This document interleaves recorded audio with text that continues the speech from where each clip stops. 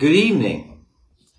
And as always, I just want to take a moment to thank you for watching this evening. I know that life is always busy and there's a lot you could be doing. And so taking a few minutes out of your day, your evening, to watch these videos, to listen to them, is greatly appreciated. As we've been looking through the miracles of the Old Testament, I hope it has been encouragement to you to know that the Lord can work, and that the Lord can work in your life and in mine. As we are going through the miracles in the Old Testament, we come to 1 Kings chapter 18. And I don't know about anyone else, but as a preacher, this is one of my favorite miracles from a preacher standpoint. Because so many times, as we teach the Word of God, it seems like it falls on deaf ears. And so many times it seems as we visit people in the hospitals and we preach funerals and we preach sermons and we witness to people and we encourage them to believe in the Lord and to trust the Lord, that it falls on deaf ears. But in this story, it is like a true underdog story.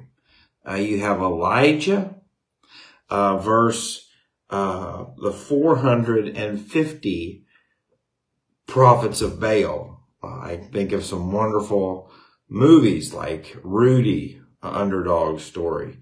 If you remember the Titans. There's just something about us as people who love to root for the underdog.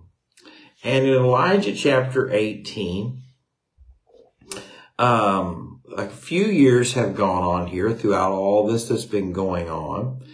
And God tells Elijah that I want you to go down and talk to Ahab. If you remember, Ahab was a wicked man. He was a wicked king with a wicked queen. They had been killing the prophets. They had been executing preachers and teachers and men of God.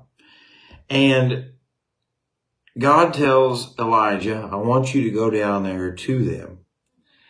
And he also tells a man by the name of Obadiah, who had been hiding the prophets, to go get Elijah. And Obadiah was very afraid.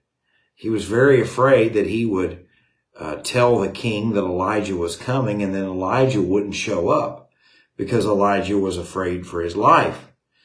But Elijah tells this man, no, you tell King Ahab I'm coming, and I'll come. And you say, well, why does this matter?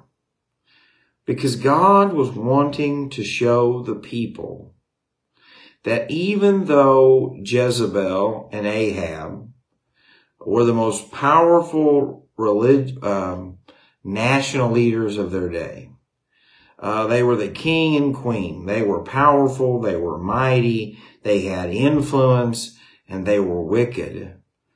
That ultimately they were not in control. And so many times in our lives, it's easy to look at other people and what they get away with and how they can scheme and be wicked and be cruel, and it just seems like everything works out for them. Or you can even think about the old saying, it's not what you know, it's who you know. And for most believers at this time, I'm sure it was a pretty hopeless feeling. Because why? The men of God were being killed. The ones who weren't being killed were being hidden in caves. Elijah was hanging out in the desert and in a widow's woman's home, and Ahab and Jezebel have free reign to do what they want and go where they want and mock God.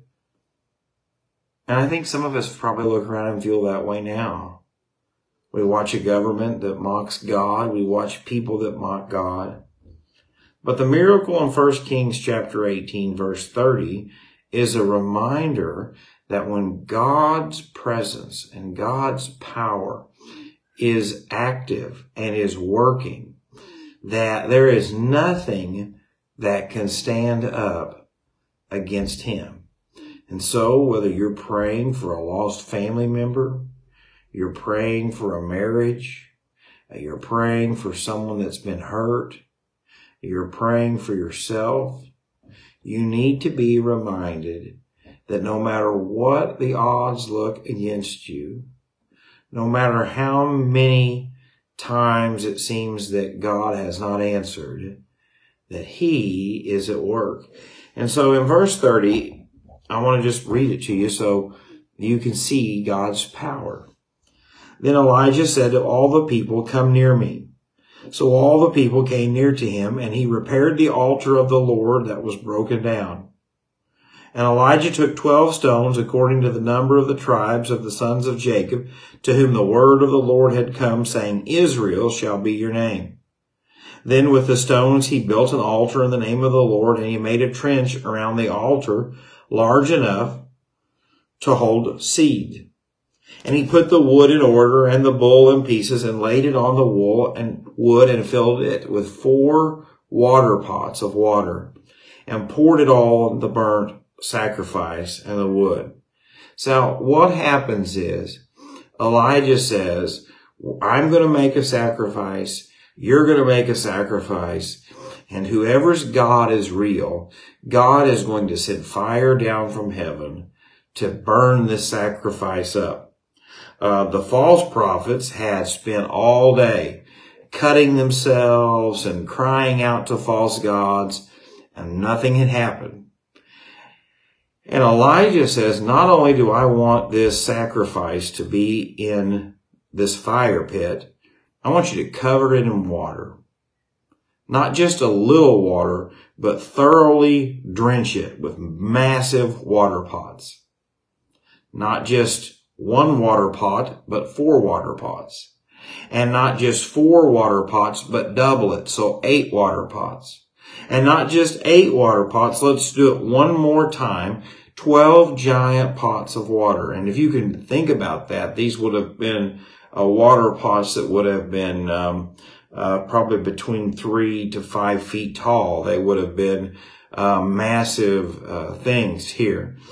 And it was so much water, it had covered everything. It had filled the trench. You think about a fire pit after a heavy rain.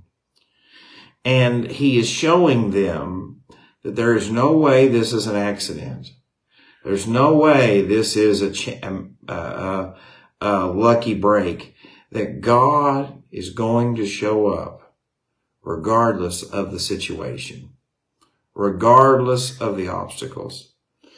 And it came to pass, in verse 36, at the time of the offering of the evening sacrifice, that Elijah the prophet came near and said, Lord God of Abraham, Isaac, and Jacob, let it be known this day that you are the God of Israel, and I am your servant, and that you have done all these things at your word. Hear me, O Lord, hear me, that this people may know that you are the Lord God, and that you have turned their hearts back to you again.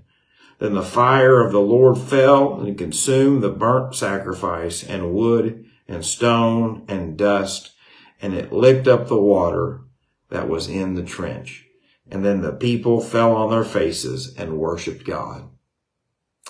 I want to close with this tonight.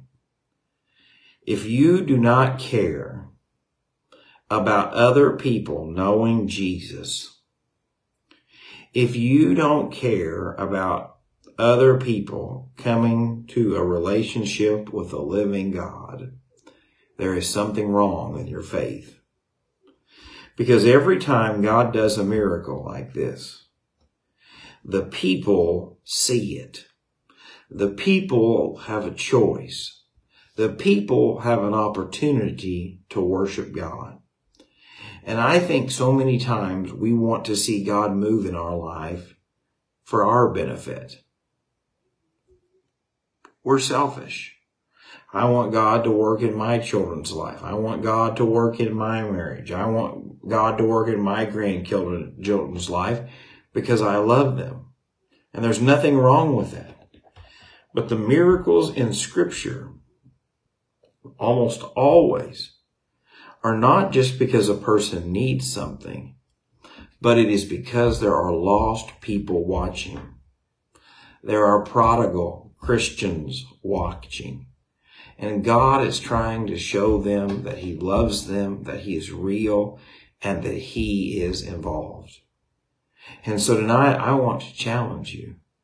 God, I want your power and presence in my life, not to make my life better, but God, that I can reach people for you. That I can reach that person who's been hurt in church and wants nothing to do with God. To reach that person who doesn't even believe there's a God. God, I want to see you work so that you can change people's life. And I believe you will. And so don't give up when the odds are against you. Don't quit when it seems like everybody has overwhelmed you. Trust Him. He can work. As always, thank you so much for watching, and God bless.